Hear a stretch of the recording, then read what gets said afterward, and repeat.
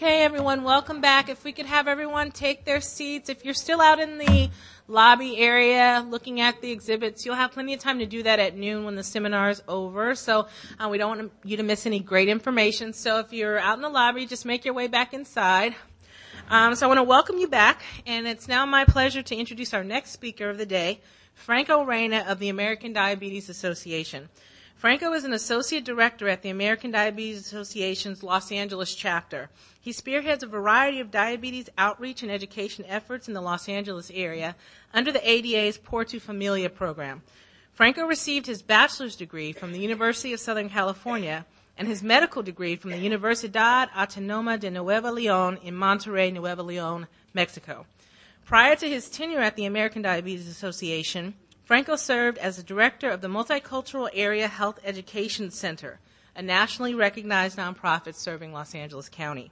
He directed a variety of programs and projects in the area of diabetes, cancer prevention, and maternal and child health. He also served as the liaison for the center on many health-related coalitions and action groups. Today, Franco will be sharing some helpful information with us on living a good life with diabetes. So please join me in welcoming Franco Reina.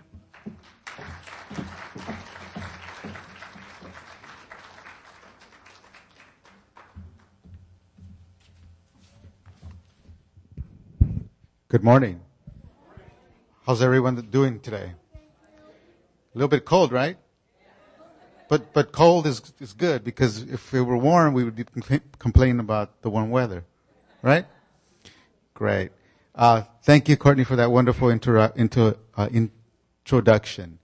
And I'm going to carry our presentation more like a conversation.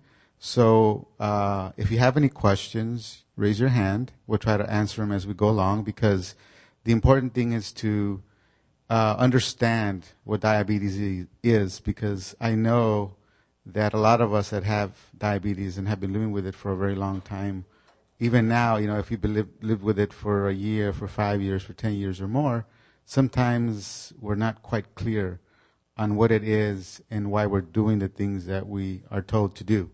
Okay, so it's important to understand that diabetes at its most basic, so that you're able to do stuff and things in your daily lives that will help you to manage it or to help those in your families that have it. Okay? Before we get started, I'd like to know if you have diabetes. Raise your hand. Okay, great. Well, not great that you have diabetes, but great that I see hands. How many of you have a family member that has diabetes? Great, hands down. How many of you know someone, a neighbor, a friend, that has diabetes? As you can see, or feel, or sense, most of us in this room either are living with diabetes ourselves, someone in the family has diabetes, or we know someone with diabetes. And that's really unfortunate, because diabetes is affecting too many people. I think today you probably know that November is Diabetes Month. So you're going to be hearing, probably have been hearing a lot about this disease in November. And unfortunately for me, I don't like this disease of the month type of thing, because, last month was Breast Cancer Month. Breast cancer doesn't just happen in October. Diabetes doesn't happen just in November. It happens every day. And health is important. And that's why it's important to really try to do things to maintain and sustain the health that we have. And if we're not in a good state of health, try to improve it with very simple things that we hear every day.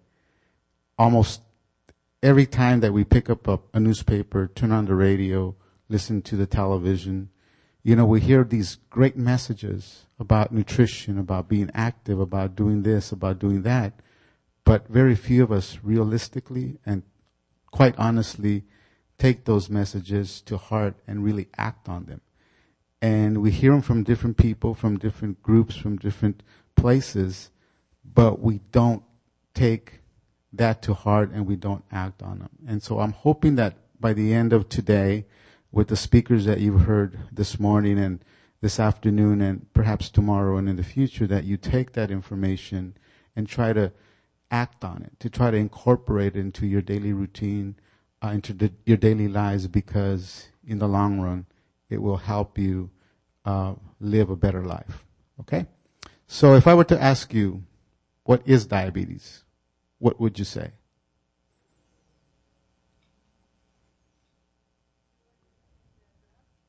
Okay, we heard the word sugar. I think glucose, carbohydrate, insulin, inability of the blood to use sugar, which are all great words, right? And we're going to get to that in a minute. How many types of diabetes do we have? 2. Anybody know a different number? Okay, see, we're kind of jumping between 2, 3. If we're going to settle on 2, what are the 2 types of diabetes? Anyone know? What's the difference between type 1 and type 2? Okay, now let me ask you another question. Those of you that raise your hand that are living with diabetes, if someone were to ask you what type of diabetes you have, what would you say? And how do you know that you have type 2? And the reason I'm asking these questions is because, once again, if you've had diabetes for 5 years, or whether you were diagnosed yesterday, the important thing is that you have to know what your diagnosis is, what type of diabetes you have. Because the reality is that diabetes is not one disease, it's not 2 diseases, it's 3 diseases. And they're all different. And they don't have a cure. And that's something that if you don't remember anything I tell you today, at the end of my presentation or our conversation, please remember that diabetes has no cure. Much like a lot of diseases in medicine, in health, a lot of ailments that affect mankind, unfortunately, have no cure. And that's a fact.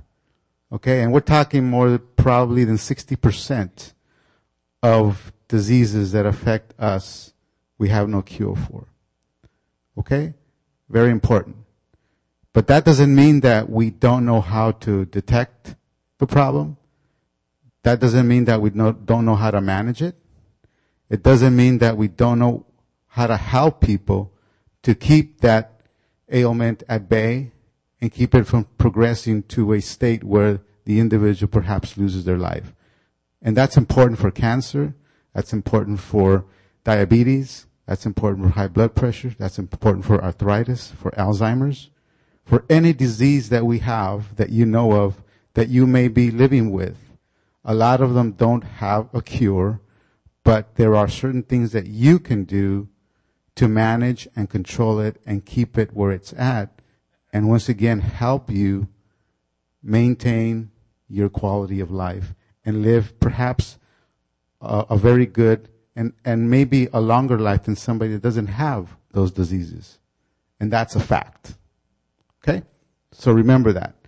Okay, let's get back to what, diabetes is and kind of try to differentiate between the 2 types. And we'll talk a little bit about the third. Back in, maybe about 10, 15 years back, before the new millennium, as we call it, 1995, we used to use 2 names for the 2 most common types of diabetes, and the names are juvenile, adult onset diabetes. And you probably have heard that, okay? And you're probably so confused in your mind because you may think you have or had juvenile diabetes, or if you have a youngster, a newborn that you may know of that's developed diabetes, you would think that they would have juvenile diabetes. And the reason that we use these names was that back, before 1995, there was a really fine separation between the 2 types of diabetes. The juvenile diabetes, as we used to call it, is actually diabetes type 1, which today the definition is anyone that at diagnosis their body ceases or stops producing or has stopped producing insulin. So obviously, anyone that has type 1 diabetes absolutely requires insulin every day in order to live. The moment you take away that insulin from that individual, their body will react and can eventually die if they don't receive insulin within hours, because the body absolutely needs insulin to live. Okay? So anybody that has type 1 diabetes, their body is producing zero insulin. And so once again, in order to live, they need to be injecting insulin every day of their lives. Type 1. And that is about maybe 6 or 7% of all individuals with diabetes. Simple, right? And then we have the other type of diabetes, which is actually the most common. Whenever you hear somebody say that they have diabetes, it's highly probable that they have type 2 diabetes. And this we used to know as the adult onset or adult type diabetes. Why? Because back in 1995 and before, most individuals that developed type 2 were, of course, adults, and usually individuals that were 40 years of age, 45 years of age, or older. And it was really, really rare to see a 5-year-old, a newborn, a young teenager with diabetes type 2. And likewise, with type 1 or juvenile diabetes, it was really rare to see anybody with type 1 diabetes above the age of 25 years of age. So you can see how juvenile and adult really told us a lot and really differentiated the two diseases. Well, unfortunately, we live in the new millennium. We have progressed in a lot of ways, but have gone back in many ways. In terms of our physical activity, in terms of our meals and what we consume and eat every day, we've gone backwards. And because of that, we are now seeing a lot of youth, a lot of kids that are first graders, second graders, third graders in our schools, 5, 6, 7, 8-year-olds with diabetes type 2. Why? Because they're a little bit overweight. Many are obese. They're very inactive.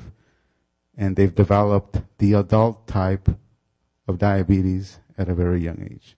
Very sad. And we see that every day.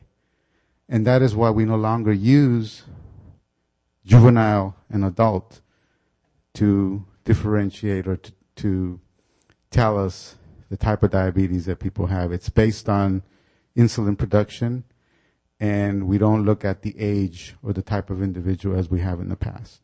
Okay? So, very simple to remember. Type 1, any individual, newborn or 100-year-old individual where their body at diagnosis has stopped producing insulin. Okay? Type 2 is the most common, and it's probably about 90% of people with diabetes. And individuals with diabetes type 2, their body still produces some insulin, but not enough for our body's needs, or the insulin is not working like it should. And we'll talk a little bit about that in a minute. Okay? So we're clear, right? So if someone were to ask you how many types of diabetes, we would say there are 3, and we'll talk about the third one in a minute. But you'll also be able to tell them the difference between type 1 and type 2. Okay? Very, very important. The third one is actually more of a temporary situation, for lack of a better word. And it's very unique because it only occurs in women. And even then in women that are pregnant. And you know it as gestational diabetes. And it's they're all very complicated diseases. And the simplest way that I can explain it to you and what happens during pregnancy is that we all know that when a woman becomes pregnant, the body begins to produce different substances, different chemicals to sustain the uterus, to sustain the developing fetus, right? Things that are not produced in a time before or after pregnancy. And so sometimes our body, or the woman's body, reacts in a way that it awakens the body's immune system, and the immune system begins to attack that woman's own body. Different organs. Could be the liver, could be the kidney. In a lot of cases, it's the pancreas. And so what happens when that immune system attacks the pancreas? It stops producing insulin. Diabetes develops during pregnancy. So when the baby is born, there is no need for all those substances that are produced to sustain the pregnancy, because the pregnancy is no longer happening. So what happens? The body returns to its normal state.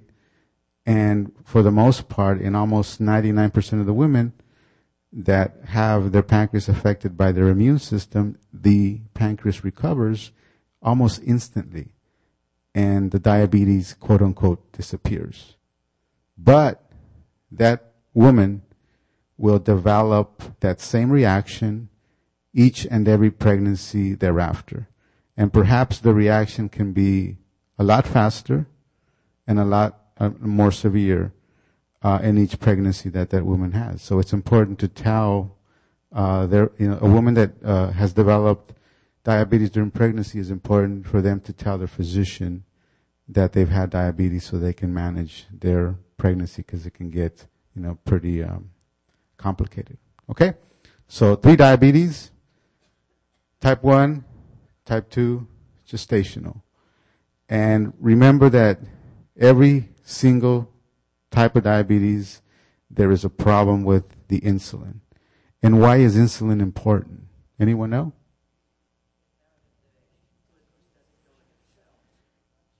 Great. Without it, the glucose, the carbohydrate, the sugar, all the same thing, can't get into the cell. And why is carbohydrate, glucose, sugar important? Energy. Very good. Is that the only type of energy that our body utilizes? Excellent. Okay. Thank you. You guys are really into this, and you're very informed. And I'm going to present it to you in a simple way, so that you never forget it. Okay. Our body requires energy from the moment of conception to the moment we die. Okay. We need to have that gasoline constantly, because if we don't have gasoline, our body can't work, because it has no gasoline to work with. Much like our cars, in a way. Okay, if we don't put gas, or our gas tank doesn't have any fuel, our car's not going to take us anywhere, right? Regardless of whether that car is brand spanking new, just took it out of the dealer, or we have a 30-year-old Volkswagen. Regardless of the type of car and with the condition of the car, if there's no gas in there, it's not going anywhere. Same thing with our body. If we don't give our body the fuel that it needs, eventually we're going to use up our stored energy, and we will have no gas. We will die. That's why energy is important. How do we get our energy? Food. Isn't that simple, right? And now you kind of understand why all these messages about food and nutrition are so important. Because our body requires certain things from the foods that we eat. The most important being that fuel that is giving our body life every day. And much like our cars, okay, I don't know if any of you have driven into a gas station. When we drive into a gas station, how many choices for fuel do we have? 3, right? Usually, we'll leave the diesel to the side, okay? But usually we have 3 choices for gasoline. And regardless of the car that we drive, we actually stick to one of the 3, right? Whether we drive a luxury car, a Lexus, a BMW, or once again, a little 30-year-old Volkswagen, most of us, we have those 3 options, but for the most part, stick with one of the 3 types of fuel. But at any given time, we can actually use either of the three, right? But it's personal preference that we use one.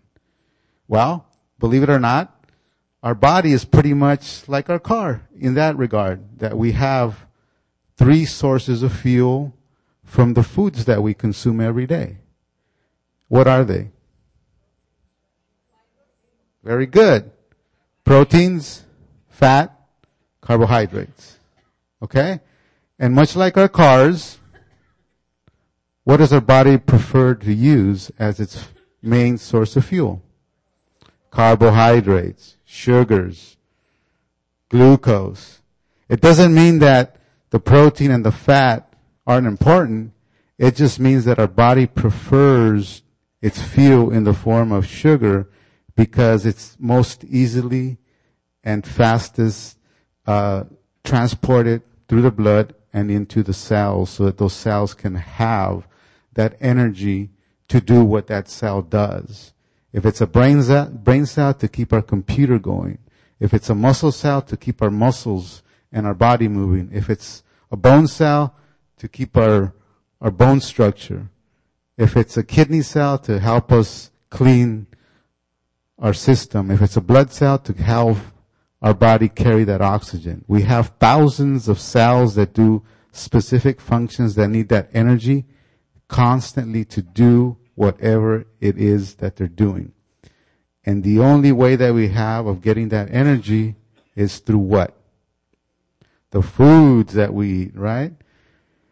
And so don't you think it's important? And do you think sometimes you wonder why we always talk and hear and people are so involved with nutrition, the types of foods we eat?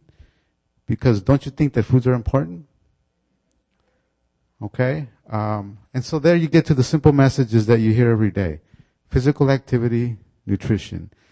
And we won't get too much into the food part of it because that's a whole separate conversation and it's very detailed and we'll get into it a little bit. But 4 things that you need to remember that can help you and guide you in terms of your living and eating healthier. Okay? 4 things that you need from foods. You need a few items more, but at its basic, from the foods that you consume every day, at the end of the evening when you're about to go to sleep, and you add up all the foods that you had that day, breakfast, lunch, dinner, snacks, all those foods have to give you 4 basic things. They have to give you fuel. And the fuel should come in a kind of nice proportion way. It shouldn't be all carbohydrates. It shouldn't be all fats. It shouldn't be all protein. You should get a nice proportion of carbohydrates, proteins, and fats. Calories is what that fuel is measured.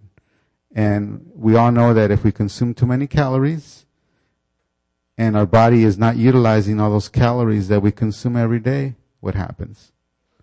Well, exactly. If we don't eat enough, then the opposite. We lose a little weight. Okay? And the proper portions with respect to the fuel should be half of your calories should be carbohydrates, sugars, glucose. About 30% should be fats, and then about 20% proteins. Okay, so at the end of the day, if you were to sit down and analyze all the foods that you ate and all the calories, your calories should be, if you're a male, it should be about 2,400 really, 2,400 calories per day for an average male. For a female, it's a little less. It's about 2,200. And those calories, if you're really doing it well, if you're eating, a variety of foods, then those calories would be in those portions of about 50% carbohydrate, 30% fat, 20% protein. And if you're doing it that way, you're doing an awesome job. And that's only the fuels that we're talking about. Okay? Second item that you need from your foods is what we call, and we've heard about something called vitamins. Okay? And vitamins are very important because they're substances that our body cannot produce from any source, from anything that we have inside. So we have to receive them constantly from the foods that we eat. We know them as vitamin A, vitamin D, vitamin E, vitamin K, the B complex, the C, folate. There's about 13 or 14 vitamins that we need to be receiving from the foods that we consume, because those vitamins cannot be produced by our body. And so what happens if we're not eating a variety of foods? Then we have vitamin deficiencies, and then we suffer, we have ailments. Example, vitamin D. Anyone know or have an idea why or what vitamin D or why vitamin D is important, or what function, or why it's needed? Energy, okay, but more bones, someone said here, okay? Vitamin D is important as the glue to make our bones strong. Okay, if we don't consume enough vitamin D, what can happen? We have soft bones, osteoporosis. We start losing that glue, our bones become soft and brittle. Okay, and what are some foods that contain vitamin D? Milk, a lot of the dairy products, right? And that's why we recommend dairy products and certain foods, because they have certain vitamins that are important for our body. Okay? And so we can go down the list of all the vitamins and give you examples of why they're important and what foods contain large portions of that. And that's the information that we receive from, nutritional information. And we do that, but today's point is to give you a general overview, okay? Third item that's important from our foods is what we call, exactly, what's calcium? Calcium is a mineral. And we have about 55 plus minerals that our body needs, for the most part, for its chemistry. Okay, calcium, iron, potassium, and we can go down the list of all the minerals that our body needs, and there's no way, no how that our body can produce those minerals. We have to be consuming them in the foods that we eat. Iron. What does anyone know what iron and why iron is important? Blood, red blood cells. Iron is important for our red blood cells to maintain their shape and allow that exchange and release of oxygen. Okay? Calcium. Calcium is important for bone. If we don't consume enough calcium, once again, we have problems with our bones. We have also problems with our body chemistry. Calcium, sodium, chloride, and a few other minerals are... Exactly. Okay? Those minerals are important for body chemistry. And sometimes those minerals are important to have in the blood, in some of the different compartments, because they carry out a lot of the chemical reactions. And so what happens when those minerals, are a little bit less or a little bit more, it can cause havoc. Example of calcium. When the calcium level in the blood changes, it can affect our heart rhythm. It can make our heart go wacky. It can cause it to work harder than it should, or not as hard as it should.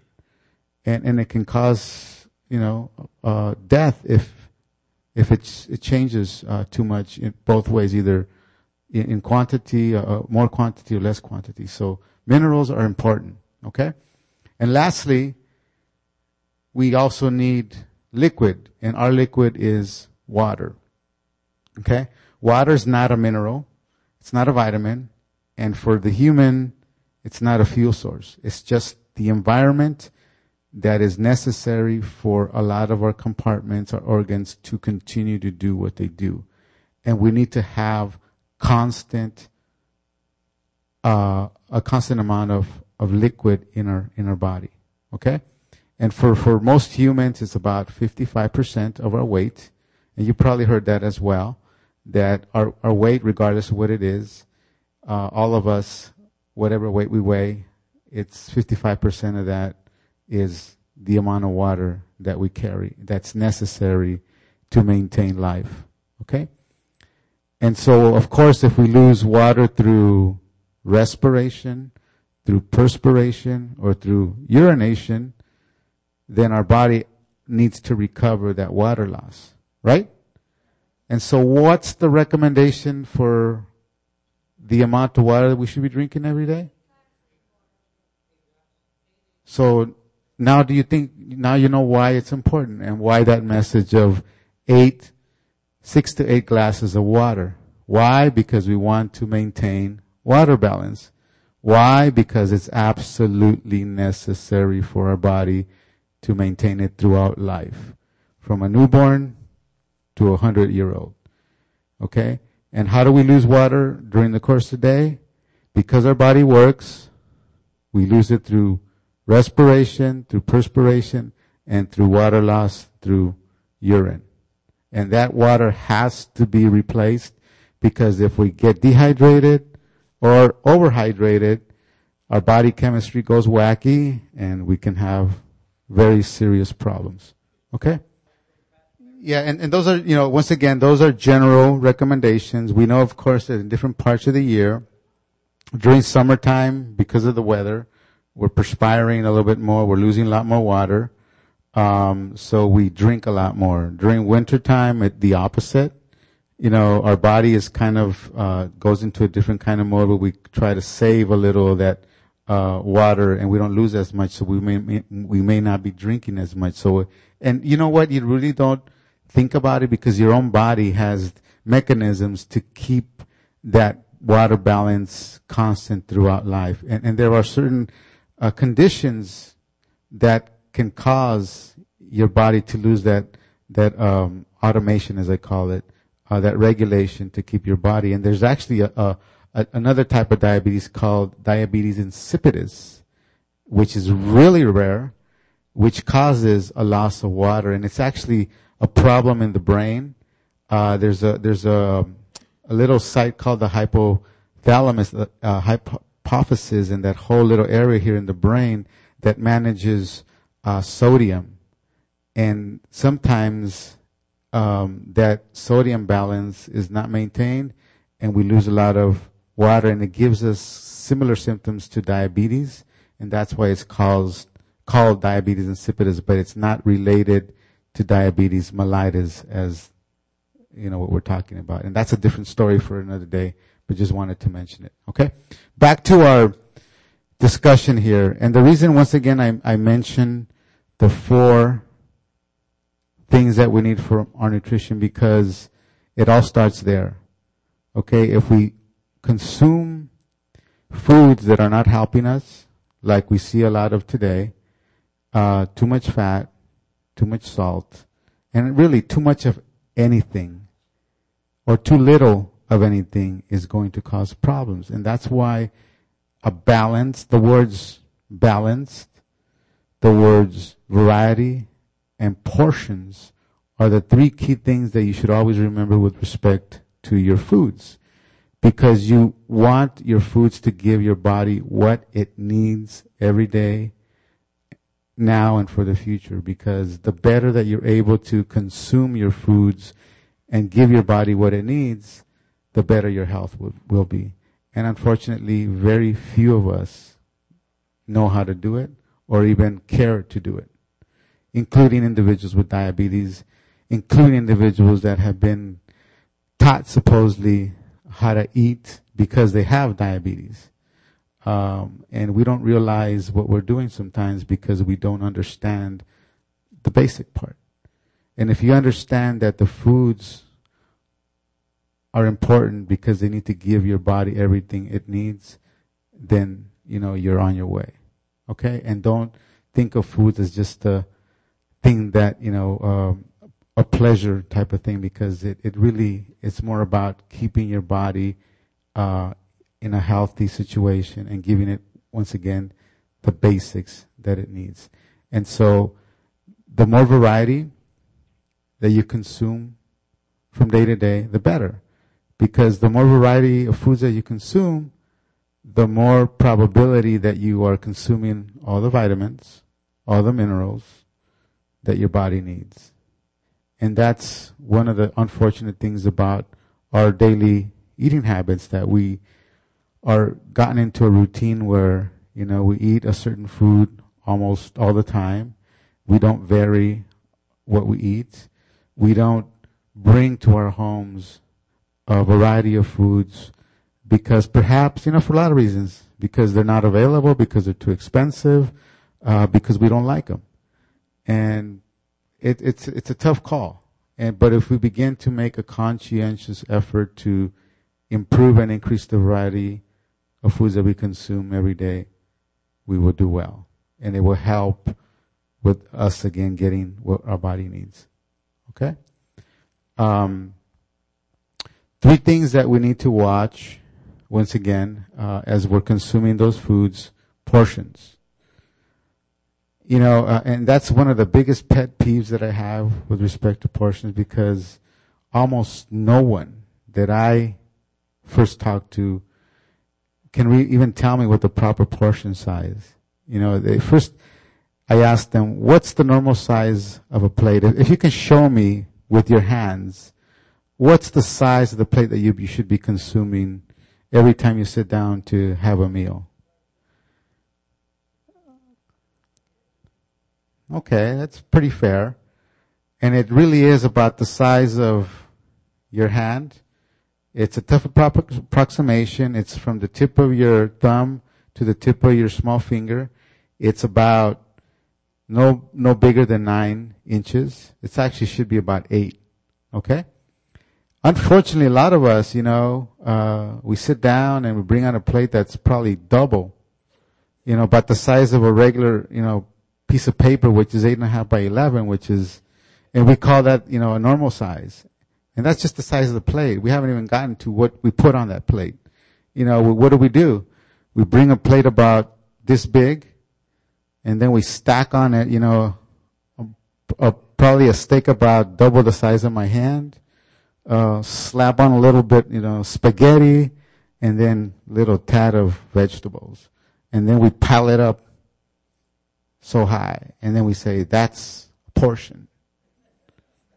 And then we wonder why we gain weight and why we can't lose weight, even though we have all these vegetables, we have the meat, the protein, and we have our carbohydrates and pastas, and then we still wonder, well, I got variety, but I'm still gaining weight, and unfortunately portion size are a problem, okay? We tell our participants, our clients, our patients, with respect to portions, if you look at your plate, once again, you should be eating and serving yourself on a plate no bigger than the size of your hand, no bigger than 9 inches. Okay, and realistically, for a person with diabetes, you should be eating on a kid's plate, which is a little bit smaller, and you should be eating 6 times a day, and we'll get that to as well in a minute. Okay, when you're eating, try to visualize every time you sit down. For the most part, sometimes it's difficult, but try to divide your plate in 3 sections. You divide it in half, okay? And one half should always be vegetables. Whatever vegetables you like, whatever vegetable you have on hand, broccoli, carrots, lettuce, tomatoes, half of the plate each and every time, half, okay? Then the other half you're going to divide in halves or quarters, as we say. 1 quarter is going to be your meat. And with your meat, we don't have to worry about it being red, it being white, it being fish, it being blue. Meat is meat. Okay? And there's no restrictions, because for people with diabetes, no one should tell you that you can't have cake, you can't have bread, because it's not about not having food, it's about variety and portions. Okay? Your meat size and your portion should be no bigger than a deck of cards, the cards that we use for poker. That's a portion. Unfortunately, most of us are used to serving ourselves 3 or 4 times, 3 or 4 deck of cards when we eat, and we think that that's a portion. Okay? And then the other quarter should be your pastas, which are usually your soups, or your spaghetti, that kind of stuff. And if you change over every day, if you have different items. It shouldn't be, for morning, most of us have cereal and slice up a banana and a half a glass of milk. We pour it on, and it's a great breakfast. Don't get me wrong. But if we're having that same cereal, that same banana, that same milk every day, it's the cereal and the milk and the banana per se are fabulous, but there's no variety. We shouldn't be having that cereal and that banana every single day for breakfast. You got to change it up a little bit. Same thing with lunch, same thing with dinner. And that's what variety is all about in combination with the portion size. Okay? 3 things that you should watch as you're consuming and you're serving your meals is what we call in diabetes our ABCs. And I'm sure all of you know that, because all of us should be watching every day the sugars and the type of sugars that our foods are consuming, in the foods that we're consuming. We should be trying to consume foods that contain complex sugars, complex carbohydrates, versus the refined, which is the simple sugars found in candies and donuts and cakes. We can eat those, but not every day. Okay? Why? Because the complex sugars, for the most part, also have or are part of a complex food. And so what does that do? It slows down or they're digested a little bit slower, and they don't get to the blood as fast, so our sugar doesn't rise as fast or as high. And I'll give you an example, okay? Let's assume that, yesterday the little boy or the little girl next door came over and sold us a little candy from, the school fundraiser. And so we have a chocolate that costs us $2. That's about 200 calories. And we have an apple, and it's snack time. So, the chocolate is about 200 calories. The apple's about the same. They may even contain the same type of sugar. Okay? So let's assume that today I'm going to choose to eat the chocolate instead of the healthier food, the apple. So I chew on the chocolate, and lo and behold, perhaps 5-10 minutes after I've eaten that chocolate, where is my sugar? Probably up in the sky somewhere, right? Why? Because that chocolate, the sugar, even though it's just 200 calories, that chocolate is simple sugar. The moment that I put it in my mouth, almost instantly in the blood. So my body, if I have diabetes, may not have the mechanism to start cranking up and producing that insulin to be able to be prepared to accept and absorb that sugar once it gets there. There's not enough time and so the sugar goes up because it's digested so quickly. Now let's take the apple. Later on that afternoon, I'm going to be good to myself. I'm going to eat that apple. And so I eat that apple, same amount of calories, but that sugar that's in that apple may be simple sugar, not much better than the refined, but it's got all other, it's mixed with other things. It's got fiber, it's got vitamins, and so our body has to break all that down, and it's going to take time to break it down. So even though there's sugar in that apple, it may not take till 2 hours, 2.5 hours later to get into the blood. And by that time, my body perhaps will have enough insulin and will be prepared to handle that sugar load that gets in so that the sugar doesn't go sky high. It may just go to the ceiling, but it's not, out of this world. Okay? And really, a person with diabetes, when you talk about nutrition, when you talk about the foods and you're thinking about the foods that you should be consuming, those are the choices that you're making. We're not telling you don't have that chocolate, don't have that piece of cake. We're telling you make better choices because you can have that chocolate. You can have that cake, but not as big a piece and not as often. And you'll know what will happen to your sugar.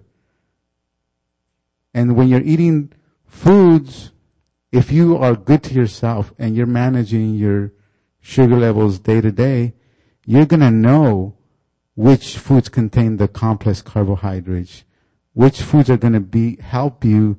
Your sugar level is going to go up regardless of what you eat, because all foods have fuel, and all the fuel eventually gets converted into sugar, and your sugar level is going to go up. The thing and the trick is to utilize the foods with high fiber, that are complex, that are digested a little bit slower, so that you help your body manage how high your sugar level goes. And it's not going up sky high and then coming back down, because a lot of us, we think we're eating well, and at the end of the day, our sugar is okay. But during the course of the day, our sugar could have been up here, then down here, and that's a problem, because you're on a roller coaster. Your sugar's going up, your sugar's coming down, and just imagine what that does. I think we've all been on roller coasters. We know how our body kind of gets that tickly feeling. It's a shock. And so if you're giving your body 30, 40 shocks every day, when your sugar's going up, when your sugar's going down, eventually one of those shocks is going to do you in. Because your body over time gets damaged from all those ups and downs. And really the most important thing to remember, and I'll cut it off at this because I think I'm almost out of time. One thing to remember, what you're trying to prevent by managing your glucose, your sugar every day, is the complications. Because if you're able to manage your sugar every day, you prevent the cardiovascular damage that diabetes causes. Diabetes is like cholesterol, believe it or not. And we all know what cholesterol does, right? If we consume too much fat, that fat gets or stays in our blood and eventually clogs our arteries. Well, believe it or not, high sugar levels do the exact same thing. The reason that you are trying to sustain and maintain and control your sugar levels is because you don't want to clog up your arteries. All those complications that we talk about, the loss of toes, the kidney failure, the loss of vision, happens to individuals that have had diabetes for a long time, that didn't know about it, that didn't care to take care of it, didn't do anything, have allowed that sugar to be high for such a long time that it eventually clogged up their arteries. Fact. Okay? So the better you're able to control your sugar levels, the better you're able to manage your diabetes, the better you will live without complications. Because, it's really sad to see people that have lost a toe, kidney failure, dialysis. And we're talking individuals that are 45, 50 years old. Why?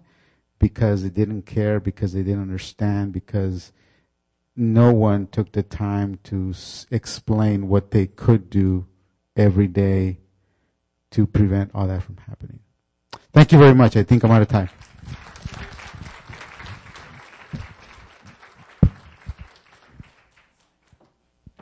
Thank you so much, Franco. So our final speaker of the day, and then we're going to do our drawing. Now, if you guys have any more questions for Franco, he has a table out in the lobby.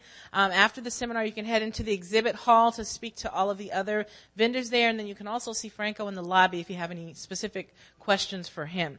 So our last speaker, he's just going to be very brief. He's just going to tell you about a few free programs available through the City of Los Angeles Department of Aging, which is one of our valued community partners. So I'd like to welcome Andre Gator, who's an analyst for the city.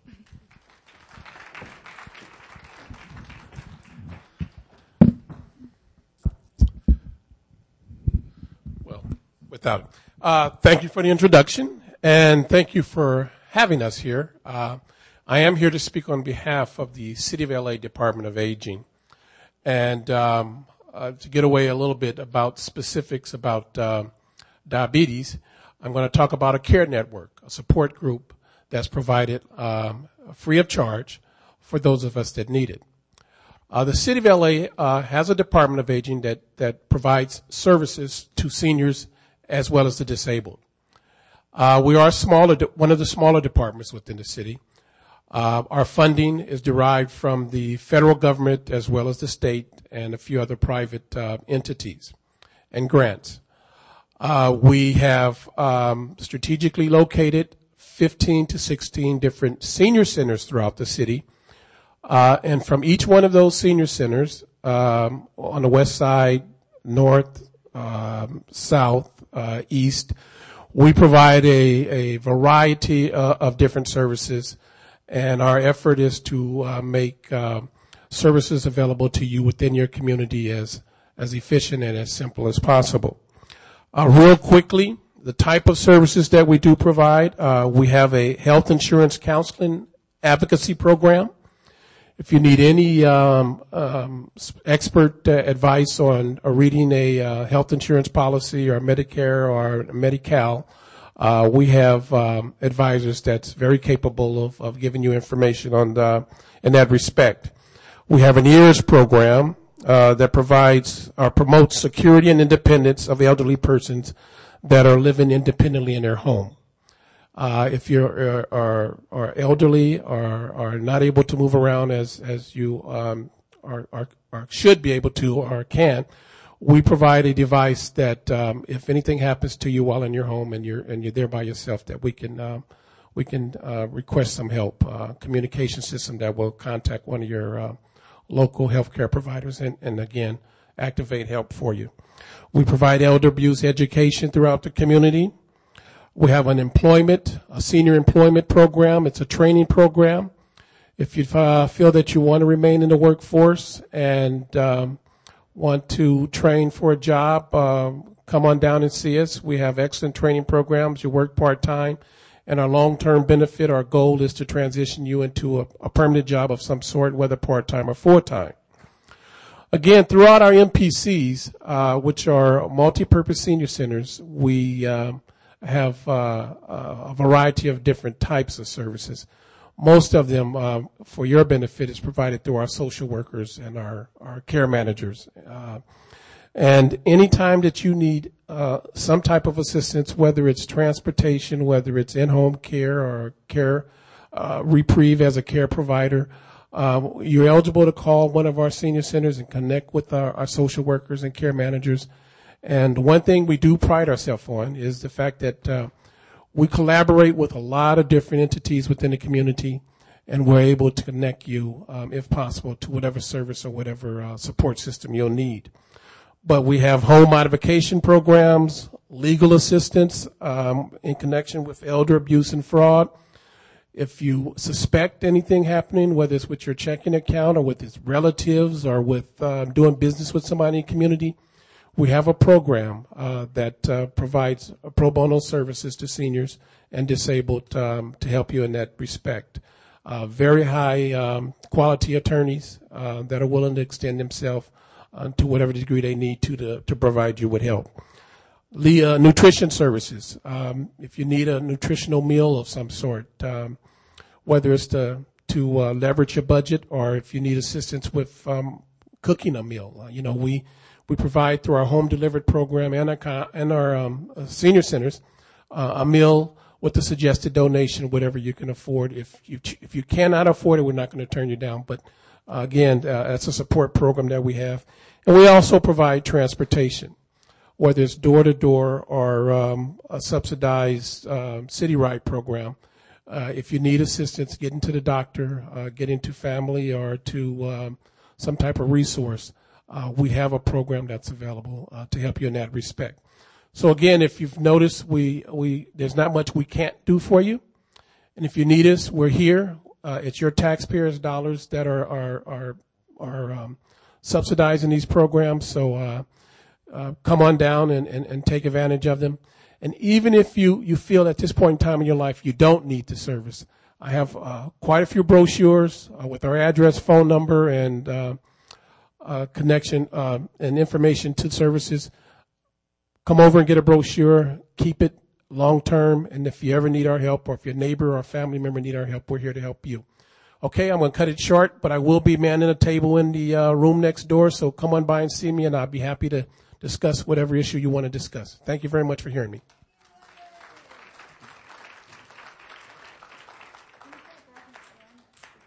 Thanks to all of our speakers. Thanks a whole lot. We're going to have our drawing now. Is that correct, Miss Courtney. And as soon as the drawing is done, those of you who have reservations, skedaddle over there to have your lunch. Okay? So here I'm going to give Courtney. Okay, so it's the time we've all been waiting for. As you know, Braille Institute is a major proponent of using technology to help you stay connected to the world around you. And we'd like to thank our partner, Enhanced Vision, a leading developer of easy-to-use magnification devices, for their commitment to accessible technology for people with low vision. So I'd like to welcome to the stage David Alamascore of Enhanced Vision, the sponsor of today's drawing. Thank you, everyone. I'm going to make this short and sweet. We're going to do the raffle right now, and if you have any questions after we're done here, please come back to the booth behind the doors here. I'll be here for a few minutes to answer any questions you may have. Now for the winner. All right, so now remember, you must be present to win. So if I call this name and the person's not here, then we're going to pick another name. And yes, this is a low vision device, so we hope that the winner is someone who can actually use a low vision magnification device. So the winner is Alex Rogan. Is he here? Okay. All right, Alex, come to the stage. Let's see. Do you need any help coming up here, or are you fine?